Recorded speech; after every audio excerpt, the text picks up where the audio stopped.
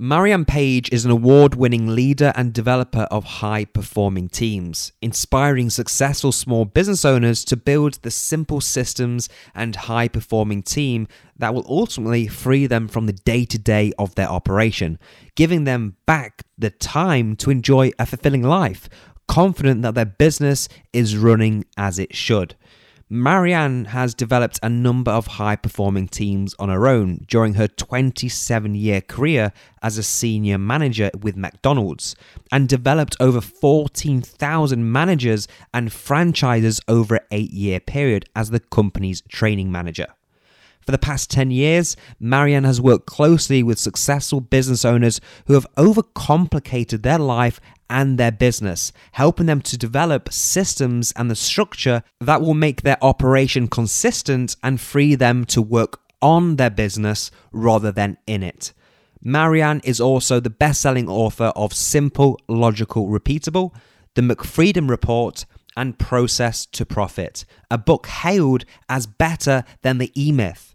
Marianne's mission is to give every business owner the tools and the mindset they need to build a scalable business that supports the life they want to lead. And Marianne's McDonald's experience makes her one of the world's most qualified experts on the practicalities of implementing systems and building high-performing teams. This episode was recorded in December 2019. Ladies and gentlemen, Marianne Page. The Shifts to Success podcast, a show about business, entrepreneurship, and the people who've made remarkable shifts in their lives. So, Marianne, what I like to start off with these podcasts asking is, where are you from, and what was it like for you growing up as a child? Was you academic? Was you sporty? What was that kind of period of your life like? Yeah, well, I like to look back on my childhood with very rose-tinted specs. I had a great life. I'm one of 6 daughters to my parents who lived in Consett in County Durham.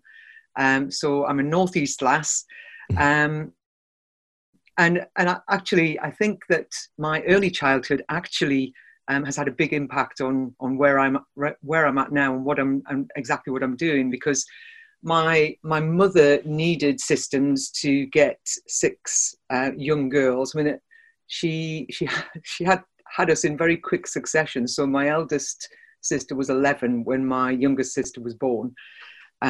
So she had to have systems to get us up and dressed and out to school, and so that was where my systems mind, I think, comes from. And my dad was an entrepreneur from a very early age. He actually left school when he was 14 and started out selling sticks and ice cream, and then went on to sticks in the winter and ice cream in the summer, and then went on to become a coal merchant and built a really successful business on the back of no education at all. For me, was I academic? Not really. I mean, I did O levels, A levels, did the degree, even got an MBA. Not that I would recommend an MBA particularly for business. I know that sounds counterintuitive, but I learned more through being in business than I ever did through an MBA. But I was actually into my sport. I particularly hockey. I went to a school where hockey was the main sport, and I look at myself as like the Gary Neville of the hockey world.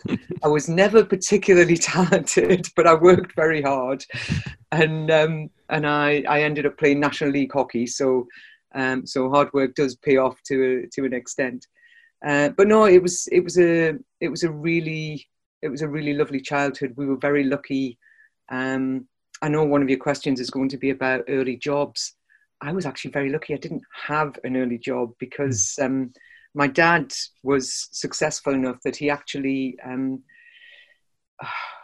pandered to his daughters, and we had horses. So my job was mucking out the horses in the morning and riding them during the day. So I didn't ever really have a part-time job. And when I talk to people now, I do say that with a level of embarrassment because, everybody has had part-time jobs and worked really hard to get a start in life, and I was one of the lucky ones, I guess. So yeah, it was a good start in life I had, Alex. Incredible. And do you think, mucking out the horses instilled some work ethic in what you was doing? Oh crikey, my dad insisted on us having a work ethic. There's no doubt about that. There was no lying in bed till midday and sitting watching. To be honest, when I was growing up, aging myself, there wasn't an awful lot on TV. Certainly when there was no Netflix or binge watching series. But no, we were always encouraged to. I mean, my eldest three sisters all went out and got part-time jobs, and we definitely were encouraged to work hard.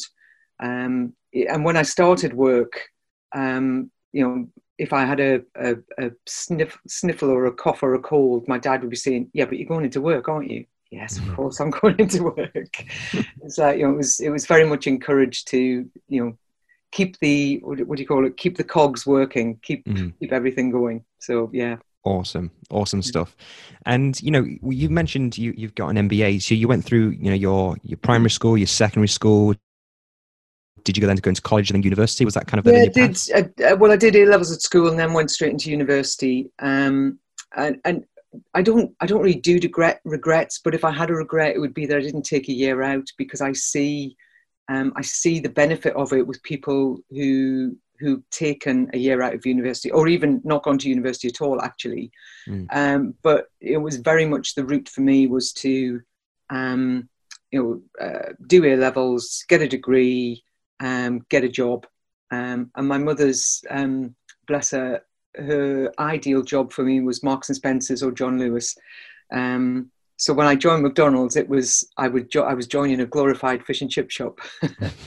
But it was actually McDonald's who put me through the MBA, and I'm very grateful to them for that. It was definitely good in terms of expanding my thinking and getting me to read books I would otherwise not have read, to be honest.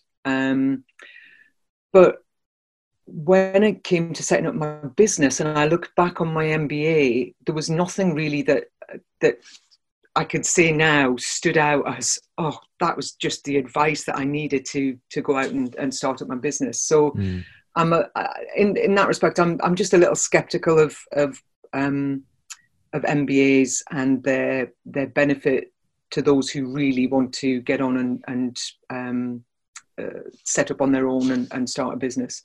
I agree. I completely agree. So would you say an MBA is more catered towards, managers who want to work in organizations rather than full-on entrepreneurs? Yes. Absolutely. For the, in the corporate world, I mean, to a large extent, it's just having the letters after your name. People are impressed when you say, and in fact, I often forget to say I've got an MBA at all. I diss it that much, which is terrible. But people are really impressed when you say you've got an MBA, because they consider it to be, and it probably is, the highest intellectual or educational qualification you can get relating to business. But it depends a lot on where you got your MBA and what it covered and who your tutors were and whether there was any practical aspect to it at all. And in mine, there wasn't really any practical aspect beyond my corporate career. So, it certainly helped me in my corporate career. But beyond that, no, it was, if I'd been doing it, well, I wouldn't have done it as a business owner because it would have been a waste of time and money. Neither of which, when I started out, I could afford. So you worked as a senior manager with McDonald's for 27 years. Yeah. That ages me, doesn't it, Alex? I started out as a very small child. Well, it's a length of, it's quite a hefty length of time, which is remarkable. And in different areas, I would say as well, while I've been with McDonald's. Yes. What kind of what was it like working there? What was a week look like? What did that look like for you? Oh, crikey. I think that's what I loved about the business, was that very few weeks were actually the same. I certainly certainly within the restaurant environment, although day to day you'd think, well, it's exactly the same. You know, you get up, you come in, you open the restaurant, you set everything up for the day, customers come in. But there was so much, there were so many things that would happen over the course of a day, and obviously working with all of the different people in the team. So, you know, in the restaurant, when I managed the restaurant, I had a team of 50 to 60, can't remember exactly how many, and it was a £1 million business, and there was we had a small team of managers. So there was constantly something different that came up. There was always a lesson to be learned over the course of a day or a week. And then when I moved into the office environment, which is when I became a senior manager, one day I'd be managing the head office, for example, and making sure that all of the support systems were in place for all of the other departments. And the next I'd be looking after the corporate villa that they had in Portugal, and having to go out there and check it out. And so it was customer services. I headed up customer services for a while, and that was the one time, much as I loved, because I set up the first customer services department in McDonald's, which was amazing that they didn't have one from day one. But I set it up, and I had the opportunity to develop the systems and develop my own team, cherry pick my own team to build it up. But it was the one place where, once it was all set up and running smoothly, I got bored, because that was the same thing over and over and over again. And there's only so many times you can listen to somebody saying that they went through the drive-through and their fries were missing, or their cup of coffee was cold, before you just get really weary of it. So, it was very varied. And I think that's one of the things one of the many things actually that I learned from McDonald's about the way to keep your people engaged and keep them challenged and on their toes, is to not let them get too comfortable in any one position. And they wanted you to move around the organization and develop different skills, new skills, take what you were good at and use it in a different department or a different area of the business. And I really enjoyed that. I loved working within McDonald's, and they were so focused on training the employee and developing the person. And I felt that from day one right up until the day I left, and I tried to do the same for the teams that I worked with. Amazing. Because you want to feel like you're an individual, and actually, and this is something that only really struck me when I reflected on it fairly recently. The reason I wanted to leave ultimately was because the business became so big and actually stopped to an extent. I stopped feeling like it cared for me as an individual, and it was more, they wanted to get more and more and more out of me. And that was when I knew that it was time for me to go, because we'd sort of gone separate ways to a certain extent. And I think that's a lesson for every successful small business, that as you grow, as a business owner, don't lose sight of the fact that you have people working with you, not just, human resources. I hate that expression, because it's everything. It says everything to me about the way corporate entities can often treat their people. They forget that they're individuals with their own motivations, their own cares outside of work, and so on. Do you feel like they, you've hit the nail on the head from a culture perspective? Do you feel like, and by the way, I've saw you speak, Marianne. I've read your book. It's absolutely phenomenal, and you've actually got me obsessed with culture. And would you say that, people need to be mindful of that instead of looking people as a number in an Oh, organization, they need to actually start looking at them as a person. Is that what you're saying? Absolutely. I mean, I just believe that engaging a team, you know, whether you're just about to hire your first person, or you've got a team of 20 to 50, you know, engaging your team and keeping them on side and having everybody pulling in the same direction. You can't do that if you don't understand who they are as individuals, and understand what each of them brings to the party, because we are all different, and we all have different skills. We have different ways that we like to communicate, or that we need to be communicated to. You know, you've got to know the individual people in order to engage them. I mean, I mentioned football already with Gary Neville, and I am a football fan, and don't judge me, but I am a Manchester United fan.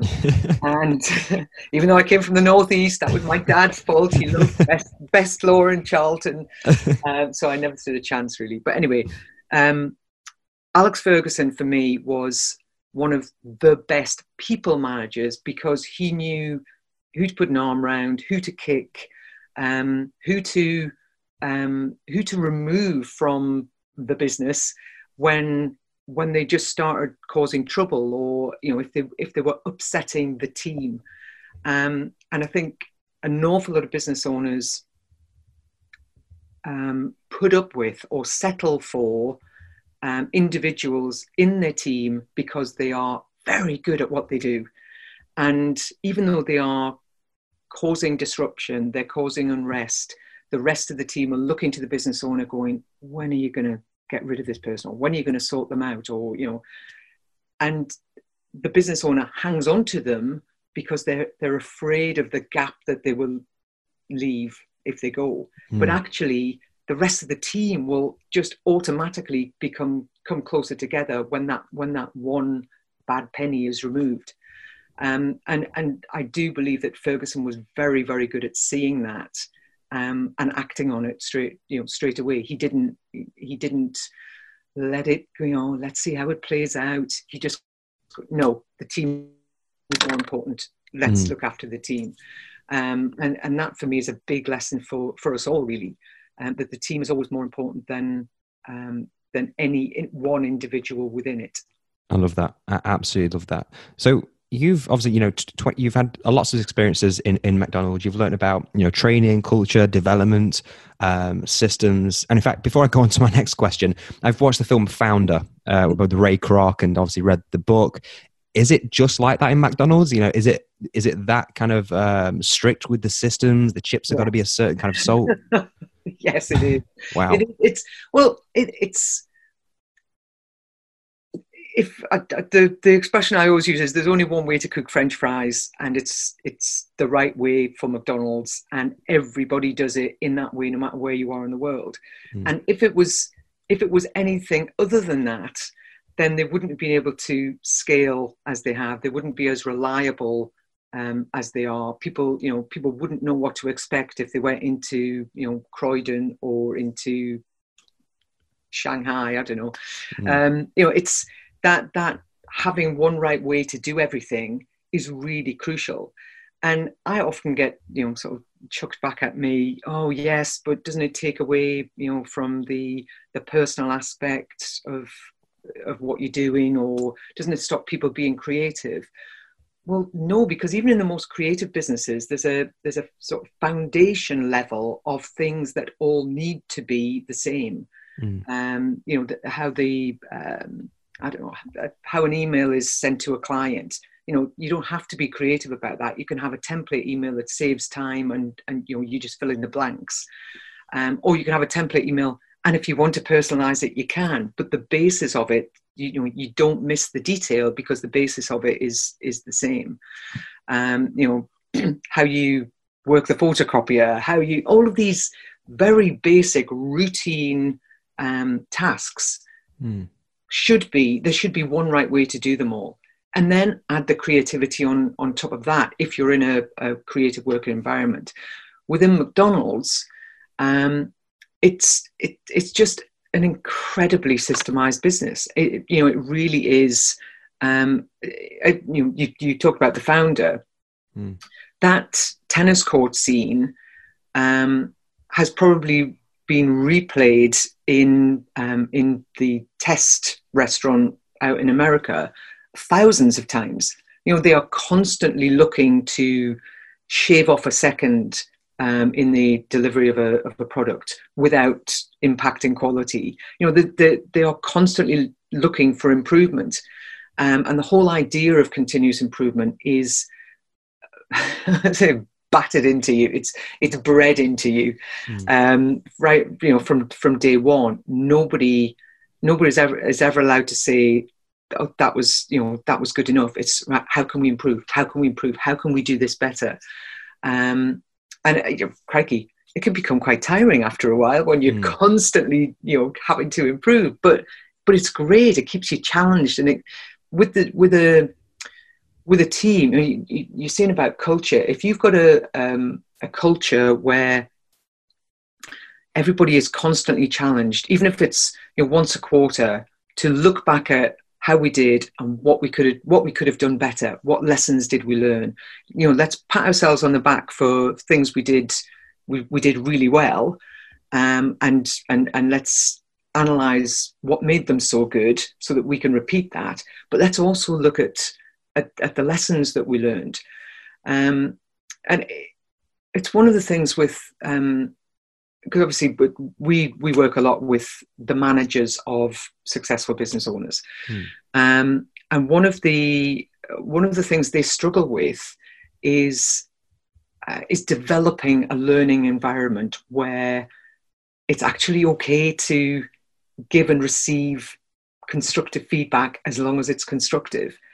Because people get so het up about giving feedback. They just, what's the reaction going to be? Am I going to get tears, or am I going to get punched, or what's the reaction going to be? When actually, if feedback is given constructively and just made the norm, we give and receive feedback. That's what we do. We want to constantly learn. It's not a blame game. It's feedback.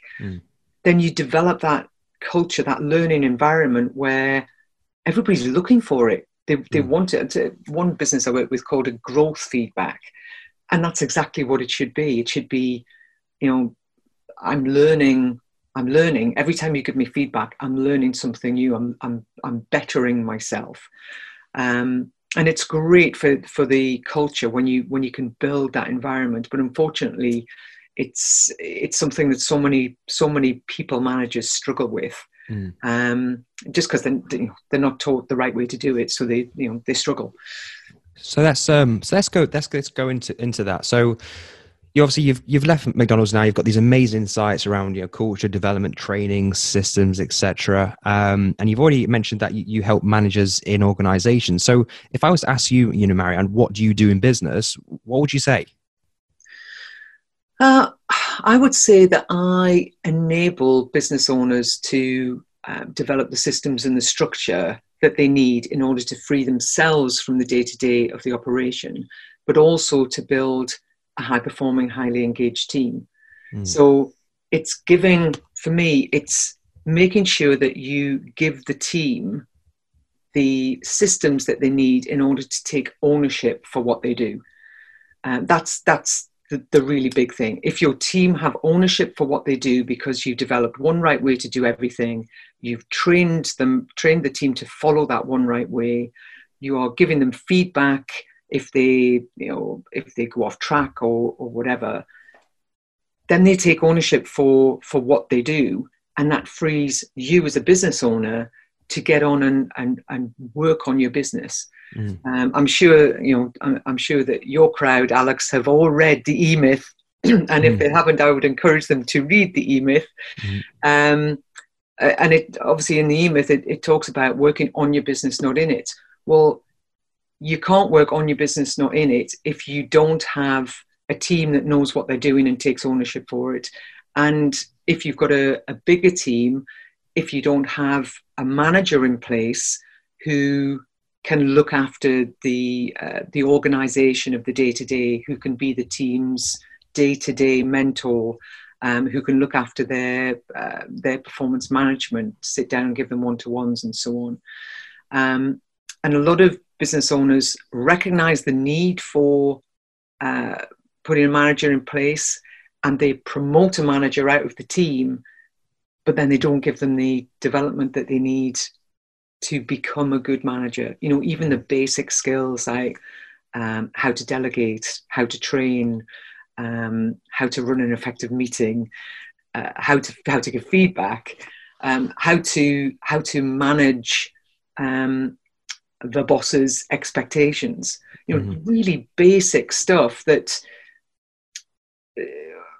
over the course of my career with McDonald's, the managers development program was an ongoing program that you dipped into almost every year. So it was MDP, Managers Development Program 1, 2, 3, 4, 5, and it was just a building on the skills, building on your management skills as you progress through the business. In a lot of small successful businesses, the managers, if they're lucky, get sent on a 1-week course or a 1 day, sometimes a 1 day training program, and that's all of the development they get. Often because the business owners themselves had to learn on the job about people management, so they don't necessarily feel qualified to train their own manager. But then they don't train them at all. And an awful lot of managers struggle because of that. Okay. So with regards to, managers, because managers can be, varying. Is it any manager or business that you work with? Is it service-based, product-based? Is it a decent size of team? Yeah, no, it's really any manager who's either new to the job or who's struggling. I mean, we focus on the managers of our sort of ideal client, if you like. So anybody that's got a team of 5 people plus, where the business owner is currently having to manage all of the individuals while trying to manage and grow and develop the business.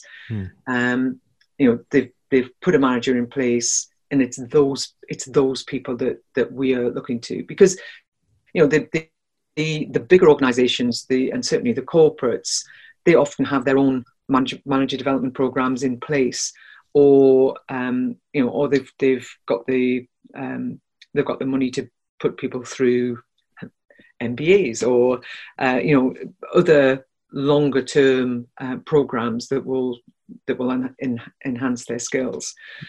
So we're really looking to help out the small successful business who they just need somebody in place who can engage the team, build the team, develop the team, and just look after the day-to-day operation. Right. Okay. So with this, with your ideal, target client, 5+ with teams, what's the common symptoms they would experience by not having this thing in place? Is it frustration, sleepless nights? Can they go away on a holiday and, stress-free? What kind of, feedback have you got from? Yeah, that's exactly. Well, we've had a few who were tearing their hair out to the extent that they wanted to systemize the business to get rid of it. They just wanted out. They wanted to sell. And once they found that they could have their business, have the cake and eat it effectively, they could have the business running smoothly without them having to get involved in the day-to-day trials of people management, as they always see it.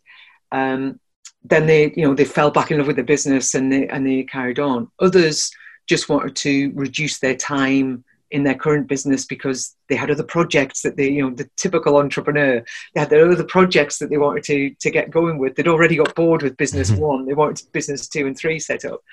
And so they want to get that structure in place. Some business owners who genuinely want to sell, and others who just want their business to run smoothly. They want an easier life for their team and for themselves. And they recognize that that having a more systemized way of doing everything, having a better structure around them, will be better for the whole business. It'll allow them to scale and to grow. And they, to be honest, they are really my favourites. I'm allowed to have favourites. They're the ones that I really love working with, because they, they're really.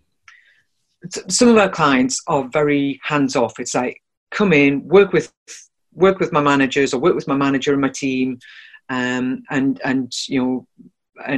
get it sorted, sort of thing. The business owners who really understand the benefit to them and to their people, and it's down to culture again, isn't it? It's down to, I really care about my team, and I want them each to fulfill their potential, and I want this team to grow and develop with me and to benefit from our growth and development. They're the ones that I really love working with. We do work with some that are fewer than five people, but who've got a real sort of they've got a clear vision of how quickly they want to develop a team. So sometimes we work with people who are just about to hire their first employee, and just help them to get that right, help them to focus on getting the values match right first, which is just so important. I mean, I think I might have said to you that I made a big mistake myself once with I hired somebody who looked perfect for the role, and I didn't dig enough into their values. And after a few months, it just became really clear that we just weren't a good match for each other in terms of our values. And then, even though it would only be a few months, it was really quite painful to remove them from the business. So I am a big believer in hiring right first time, and not settling for the best of a bad bunch. Great insight. It's so easy. You've gone through the whole pain of hiring, and then you get this, you interview 5 or 6 people, and then you're going, well, they were the best. And you take them on, and then it's just don't take them on. Don't settle. Go back to the drawing board and start again. It's so much better for you and your business. Let's dive into that. So we've talked about the problems that many of clients face, or managers or organizations face with teams, around the 5 mark, team members, around the 5 mark. Yeah. What kind of what things do you teach? What are the steps that enable your clients to have remarkable results, so they have less of these problems? Yeah, well, the first thing that we usually look at with clients is their whole customer experience system, what their customer journey looks like. And we do an exercise I absolutely love doing, where we get a big sheet of brown paper, draw tram lines on it for each, for client, the boss, the manager, whoever, all the different areas of the business, the IT systems that they use, and so on. And then we map it out step by tiny step, what happens all the way along the client journey. And the insights that come out of that, the blocks that we're able to highlight, the inefficiencies, the duplication, the waiting for the boss for 3 days to be around to make a decision, when actually it could have been made by the team member who had the knowledge but didn't have the trust, or wasn't trusted. And it's a really great way of showing the business owner how complicated they've made their actually very simple customer journey. And from that, then we're able to look at, okay, so what's the priority for action here? What are the biggest issues, and what needs to be, what are the quick wins? What can we do immediately to resolve this? And quite often it's a training issue. people just don't fully understand how to do their role, or there are a number of ways to do individual tasks, and that's actually probably the most common one. That as the business has grown, all of the individuals within the business have created their own way of doing things, and there isn't that one right way, and it just builds inefficiency into the customer journey. So we'll spend a day with the key team, or with the whole team, depending on the size of it, just mapping out that journey and looking at what could streamline it, what elements could we take out, what systems need to be slightly adapted. Can we create one right way to do every task along the customer journey now? And then we set a plan from that as to how we'll work with them to get that done, or set them on their way to do it themselves if they've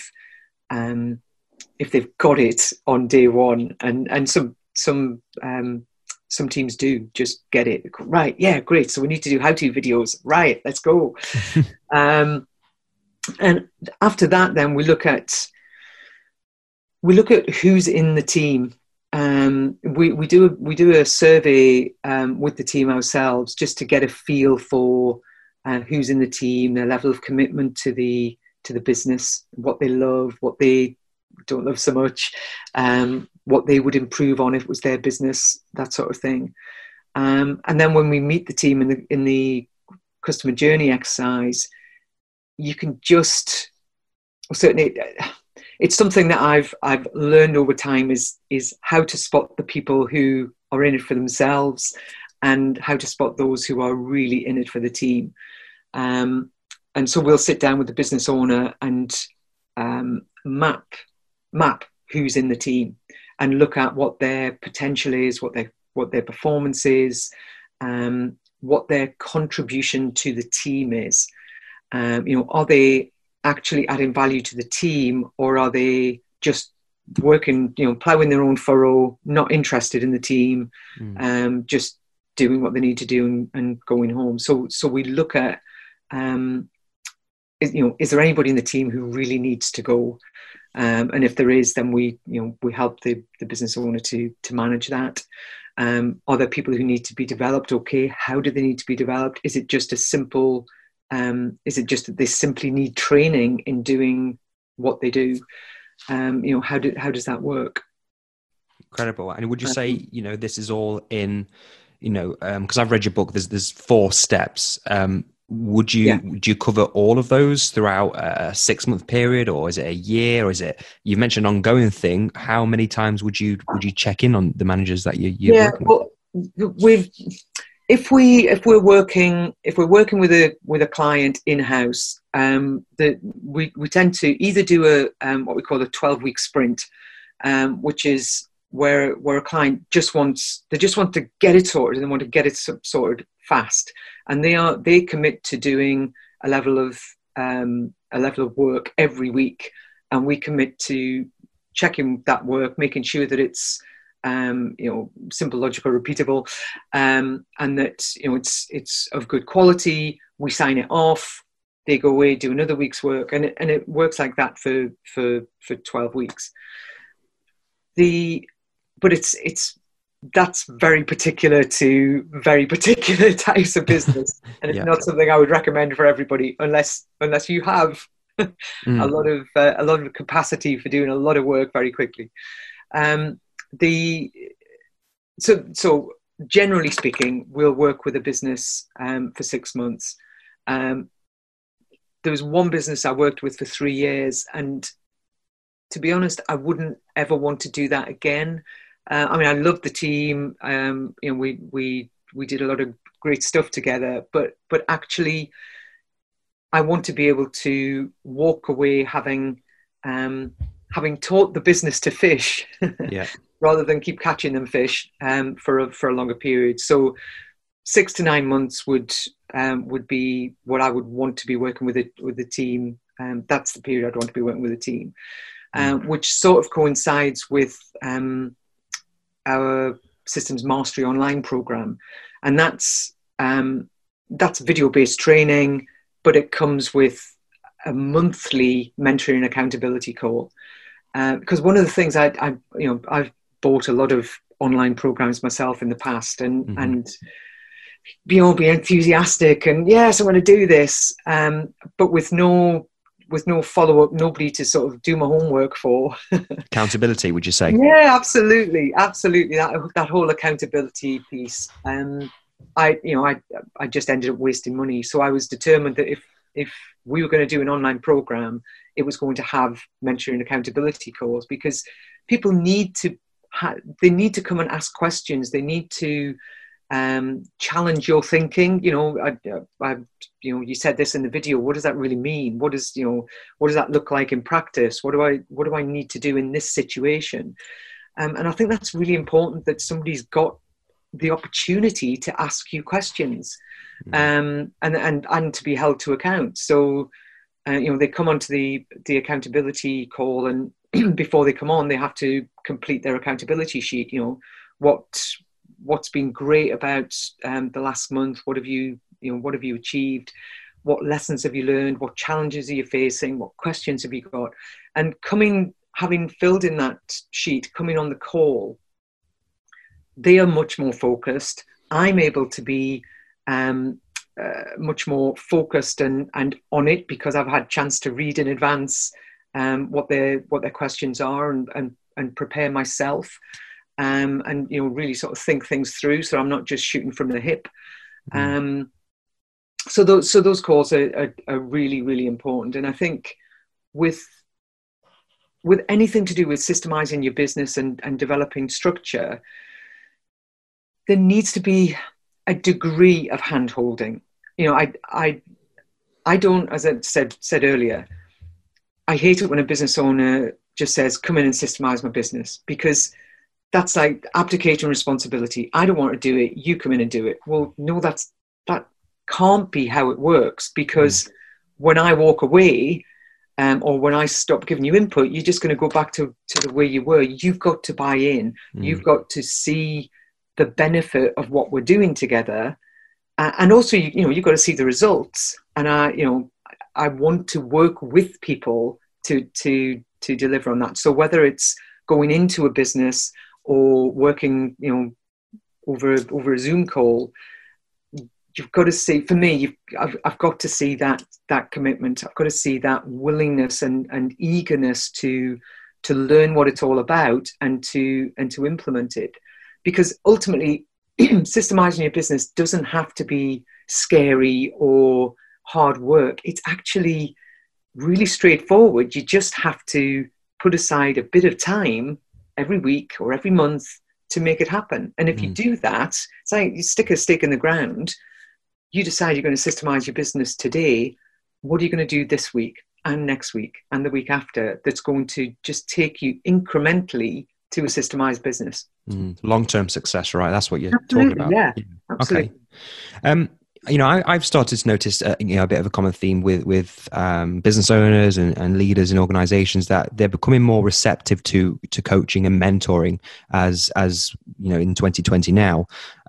Why do you think this has changed, or why do you think it is changing to that organizations are bringing people in to coach and mentor them? Yeah, that's a really interesting one, Alex, because it's I think to a degree it's actually generational. I think there are still some old curmudgeons out there who you can't teach me anything. Yeah.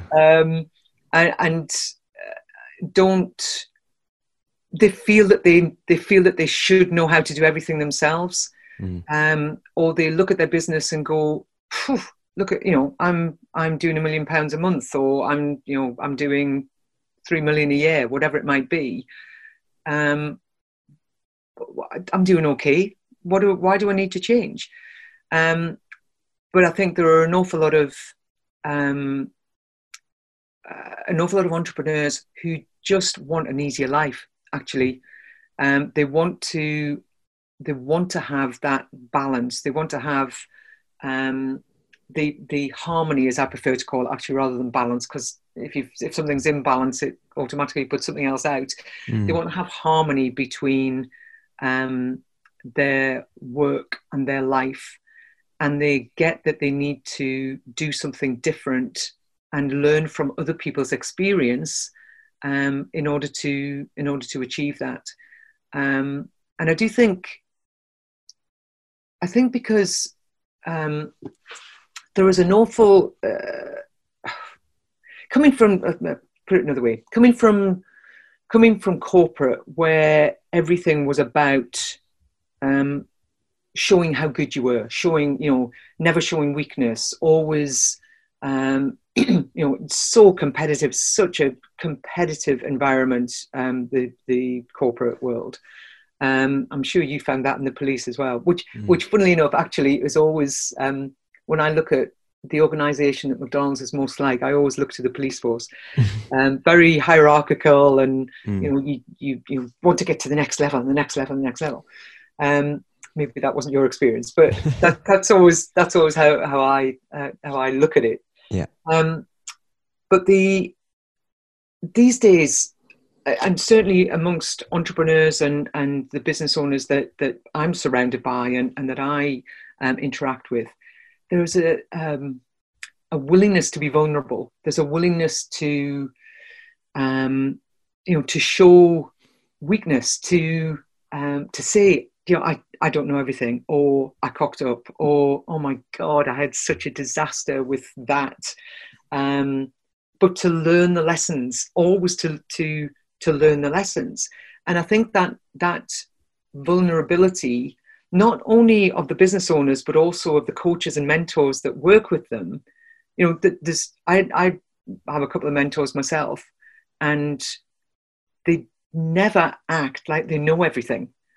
And that makes me trust them more, because they admit to I don't know, gaps in their knowledge or experience, or they will tell you about failures that they had to make the point, to give you the lessons from it, to save you from going through the same thing and having to learn the lessons. They just tell you what the lessons are up front. And I think that has encouraged entrepreneurs to be more open to this type of person. I mean, don't get me wrong, you go on social media today and you will find people who are still Johnny Big Bollocks out there telling you how brilliant they are, and how if you come and work with them, they'll 10 times your business, but there's an awful lot of smoke and mirrors out there. The people that I buy into and want to learn from are the ones who show that level of vulnerability, who are more humble, not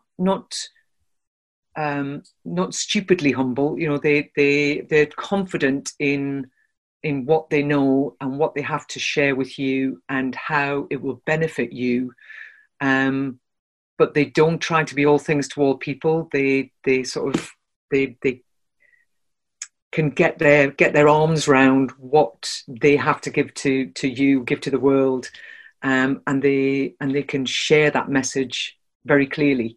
Does that make sense? Yeah, absolutely, 100%, absolutely. What would you say, is the greatest value that your company brings? Is it reassurance, or is it something different? I think it's that consistency from chaos thing. I think because the language that I've always been a big believer in keeping things simple. I think simplicity is hugely underrated, and I like to keep things simple, and that comes right down to the language that I use around process and systems. I rarely use the word process, because even that very simple word conjures up something that is bureaucratic, dull, dry, boring. It shrinks a little bit of my soul every time I say it, which is why I try to avoid it.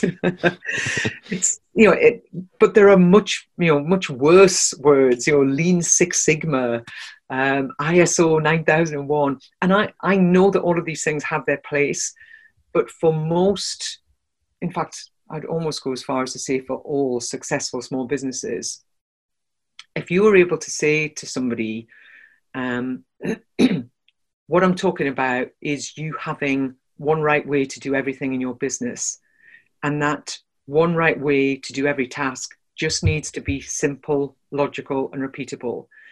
And that all you need to achieve that is a how-to guide. And that the simplest way to create that how-to guide is to record yourself doing the task, particularly if it's an online task. Record yourself doing the task online, press record as you start doing the task, talk to the screen, press stop when you finish, and you have one right way of doing something. You have a training guide that you can give to a new team member or to an existing team member and say, watch this video, this is how I want you to do this task going forward. And it's as simple as that. It's really not, it's so far from being rocket science. It's untrue. It's so simple. And I think for me, that's how we help business owners the best. We just take the pain away from systemizing your business. It's just one how-to guide at a time. Just create that one right way. It's as simple and straightforward as that. You take away the complexity, right? Absolutely. Take away that whole fear, pain. Oh God, this is a massive task. It's so complex. No, it's not. It's actually really simple. This is the way we do things around here. This is our one right way to do this, and so on. Simple. Incredible. And, with regards to your marketing, what kind of marketing works best for you, and how do you get your message across so that it resonates with, the people that you want to work with? Yeah, I'm going to be very vulnerable and honest here, Alex. Marketing is still something that I don't feel we do well enough. There's one of my mentors consistently tells me that I'm the world's best kept secret, or my business is rather. But what the way I like to market is to get out and talk to people. So, doing things like this podcast, or getting up and speaking, or doing an article for, we work with a PR company, which is a very underrated way of marketing your business, I think. And getting yourself into publications that entrepreneurs, both online and offline entrepreneurs, will read, or newspapers or whatever. That's the way I like to market. But I also believe increasingly in the power of video as a marketing tool. And I've put an awful lot of focus on it certainly in the last 12 months, and have planned for the coming 12 months. Just little, we've got Marianne's Monday Minute at the moment, and just that little 1 minute, although actually often it sort of stretches to 2, but that 1 minute on a Monday that people can just count on, and it's just a little tip, and it just they subscribe to it, they watch it for a minute, and it's all right, okay, just makes them think differently. It does. I just want to say I watch those, and I watch the ones I get an email from you on a Sunday night as well. And I think the last one was about productivity, and I just think they're just great insights that a lot of business owners can get from them. So I think they are great. I think that. Thank you for that. But I think that is for me, that's the key. It's being visible. It's being a constant presence, a constant thought leader, if you like, or just thought disruptor, maybe. Just is regularly and consistently out there, getting people to think differently. So that's really my focus in terms of marketing. Driving campaigns. that's something that, you know, we've been bitten a couple of times by campaigns that we've run, but it's something that, you know, we're getting better at as we go along. Because you're always, that's what I love about being an entrepreneur, is that it's constant learning, and you learn from everybody. You know, you learn from people that you don't like, people that you do like. You know, you see something and you just think, oh God, would that work in my business? How could I use that? I love that. I love that constant learning, and expanding your mind. Of course. And actually, the other big thing, the other major marketing tool, obviously, because you mentioned it already, is or rather are my books. Yep. Because they're out there constantly working for me when I don't even know that they're working for me. And I will fairly regularly get a call from somebody who said, I've just finished your book, and I want to work with you. I've just finished your book and I wanted to talk to you about whatever. And that actually makes my heart sing. I've got to be honest. Of all of the marketing tools, the book is just the one that really, when somebody's taken the time to read something that you've written, and actually wants to work with it, it really makes my heart sing. Yeah, and I've got your Simple Logical Repeatable in front of me now, and the amount of tags that I've got posted in this book, just to recap and summarize from it, is just remarkable, and that's a sign of a good book for me. And one key thing, we've actually took from it in Shift Success is to create dashboards more often on the CPIs you talk about in your book, critical performance indicators, and I just think it's gold. It's something I've never heard before, and from just reading that alone, we've actually got the team to mobilize and create something around a dashboard for the business. So thank you for that. With regards, so you've mentioned marketing, predominantly it's, all about your publications, your books, and obviously the content you put out on the social media, which is awesome. What, looking back on your career so far of being an entrepreneur, what would you say has been one of your biggest learning points? Biggest learning point. Well, going right back, my biggest learn was that the corporate world and small business speak a completely different language. It took me a good 18 months to stop speaking corporate, to come down to the that sounds terrible. Not to come down at all. Definitely not coming down. But just to talk in small business terms, to recognize that the financial aspects of anything that you're going to do actually are going to be front and center. And yes, people want the benefit, but they've got to be able to afford the benefit. And the other big learn for me came quite a bit later, actually, and that was around about the way I operated my business from a financial perspective. I am a big believer, and actually my father taught me to be a big believer in investing in your business, and investing in yourself. And I still do believe in that, but it can't be done at the expense of the financial health of your business. And there was a stage where I was spending more than I was bringing in terms of development programs and mentors and so on, and it was I needed to then invest personally in the business, which luckily or unluckily, I'm not sure about this, I was able to do, where a lot of business owners can't do that, and they put themselves into debt in order to invest in the business. And don't get me wrong, there are lots of success stories from people who are now millionaires, multimillionaires, who sold their house to go on to a course that they'd seen in America, and oh my God, they they got lucky is possibly a bit too strong. It's the exception, not the rule, right? But it's the exception, not the rule. And I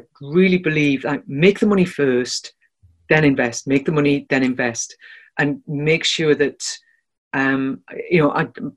happily my business is now financially healthy, and we're doing great, and I can invest as and when I need to. But it was very, I mean, it was, I remember being in tears when I sat down with this, it was actually a friend who has become a sort of financial mentor. And she just said, what are you doing? Your business owes you this much. You've planned to invest this much, and you're only making this much. What are you doing? And she'd had several conversations with other business owners that I know along the same lines, and it's just a real wake-up call. And I think that I've as my thinking has evolved and my experience has evolved, I've added to the 4 foundation systems that are in Simple Logical Repeatable, a system that's all about systemized sales, and another that's all about having a sound money in, money out system. A system that monitors what your expenses are, that checks once a year that you're getting rid of subscriptions that you never use anymore, or whatever it might be. Those small incremental amounts of money that all add up. And I think those growth systems, in addition to the 4 foundations, will make a big difference to an awful lot, certainly of our existing clients and also our future clients, because they are vital. You can't, you can build a great business, but then if you just, I can never remember the expression. Revenue is vanity, profit is sanity. Is that the right one? That's correct. Yep. Yeah, and it's just so true. Your business has to be profitable in order for you to properly scale and grow. So you can put everything into place, but then if you don't have any sales and you're not looking after the money that you bring in, so yeah, that was a really quite a major lesson for me, and thankfully one that I learned from. So. Incredible. In regards to people working with yourselves, you have a mission to manage managers in development training, and that's for 6 months online, and you have the systems mastery. Do you want to talk more about that for the listeners? Yeah. So mission to manage. I'm actually just about to sign off the first draft of the Mission to Manage book. Fantastic. that I've just written. But Mission to Manage is really the basics that I learned as a manager within McDonald's. Getting those really crucial basics in place month by month. So it's really focused on those things that I talked about earlier: how to train, how to delegate, how to give feedback, how to manage your boss. Each in just modules, six modules, and then once a month, everybody comes on a group mentoring and accountability call. Which I do love group calls for what you learn from other people. You're not just learning from the person who's running the call; you're learning from other people's experiences and challenges. So Mission to Manage is the Manager's Development Program, and Systems Mastery really is for those people who want to get into their systems, who want to understand what it's all about in terms of how we do it. So how they can make it easier on themselves, and that's over 8 months. So it's 8 modules. It's similar to the Manager's Development Program, 8 video modules that just chunk the information down. So it's module 1, right? Learn from this, go and implement it, try this out, come to the call, let's discuss it before you move on to the next module, to the next element of developing your systems. And for me, that stretching it out over time makes it easier for the individuals who are going through the program, because let's face it, we don't have an awful lot of time as business owners and entrepreneurs. So you want to be able to do something as much in your own time as you can to learn, but then you've got to implement it. And that's where the mentoring and accountability calls come in, to make sure that you're not just sitting on this video program, that you're actually, spending time watching the video, but then implementing it in your business, and then bringing the challenges to the call. It's so true. I've always said, you can have as many resources, money, mentors, coaches, systems, but if you don't know how to use them or don't use them, they're never going to be enough. You're not going to get the result. Yeah. It's sad, the number of people that will buy an online program, and crikey, let's face it, there is an awful lot of competition out there. There are lots and lots and lots of online programs, but they buy it and then they either don't do anything with it at all, or they sort of dip in and out. And that's why, for me, without the calls, those programs are almost useless, because you've got to be held to account. As business owners, who do we have to hold us to account? We don't. And I'm sure. Well, I know that most business owners and entrepreneurs are self-driven, but they usually have their pet focus, the things that we all have, the things that we love doing. Yeah. And then there's systemizing your business. Yeah. It's not right up there. Yeah, completely get it. Yeah. Cool. Okay.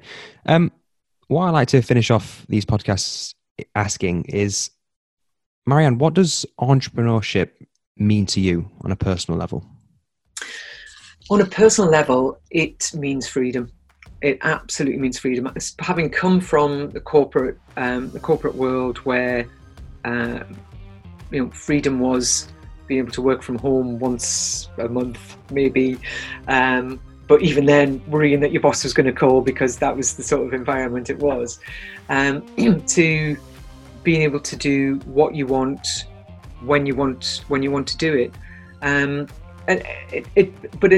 That said, it is interesting because my work ethic is such that I still get up at silly o'clock and start working early, and will feel not guilty, but I could have done a bit more today sometimes. But I have a horse, and having a horse has forced me, if you like, to have much better work-life harmony, because the horse needs looking after. I still need to go out and muck it out. And that's given me that, I've got that freedom to do that. I can go on a holiday when I want, for as long as I want. And having systems has allowed me to be able to do that as well, because I know that I can go away, I can close my laptop and not open it at all for 3 weeks, if that's what I want to do. It's choices, really, isn't it? As an entrepreneur, you just have more choices. You may start out earning way less than you did in the corporate world. Certainly for me, that was absolutely the case. You may have to buy your own car and do your own MOT, and which is something that I didn't have to think about for 27 years. But you've got so many more choices. And the thing I love most about being an entrepreneur is the time I get to spend with other entrepreneurs, with fascinating businesses, just such creative ideas turned into businesses, amazing people who, whether they've got whether they're a tiny one-man band or they've grown to a £10 million business, just the stories and the experiences and the willingness to share and learn from one another. That's for me, just you can't beat that. You can't beat that. I used to think that the world revolved around McDonald's, and I saw a lot of the world with McDonald's. But when I became an entrepreneur, I realized that my very narrow view in my gilded hamster wheel had become this, oh my God, this, 180 degree, look at the world, look how big the world is, look at all these businesses in it, look, aren't they amazing? And that's for me what entrepreneurship is all about. That's amazing. That's what you've just explained there is the actual outcomes that you provide for your own clients, right? Holiday, absolutely, freedom. So that's exactly true. That is exactly true. Marianne Page, best-selling author, leader and developer of high-performing teams and systems Jedi. If you're interested in working with Marianne, then please do check out her website, which is mariannepage.co.uk, and in particular, her manager's development training and her systems mastery course. And also, why not check out her business efficiency test to check how systemized your business is. Thanks for watching, and I will see you on the next episode.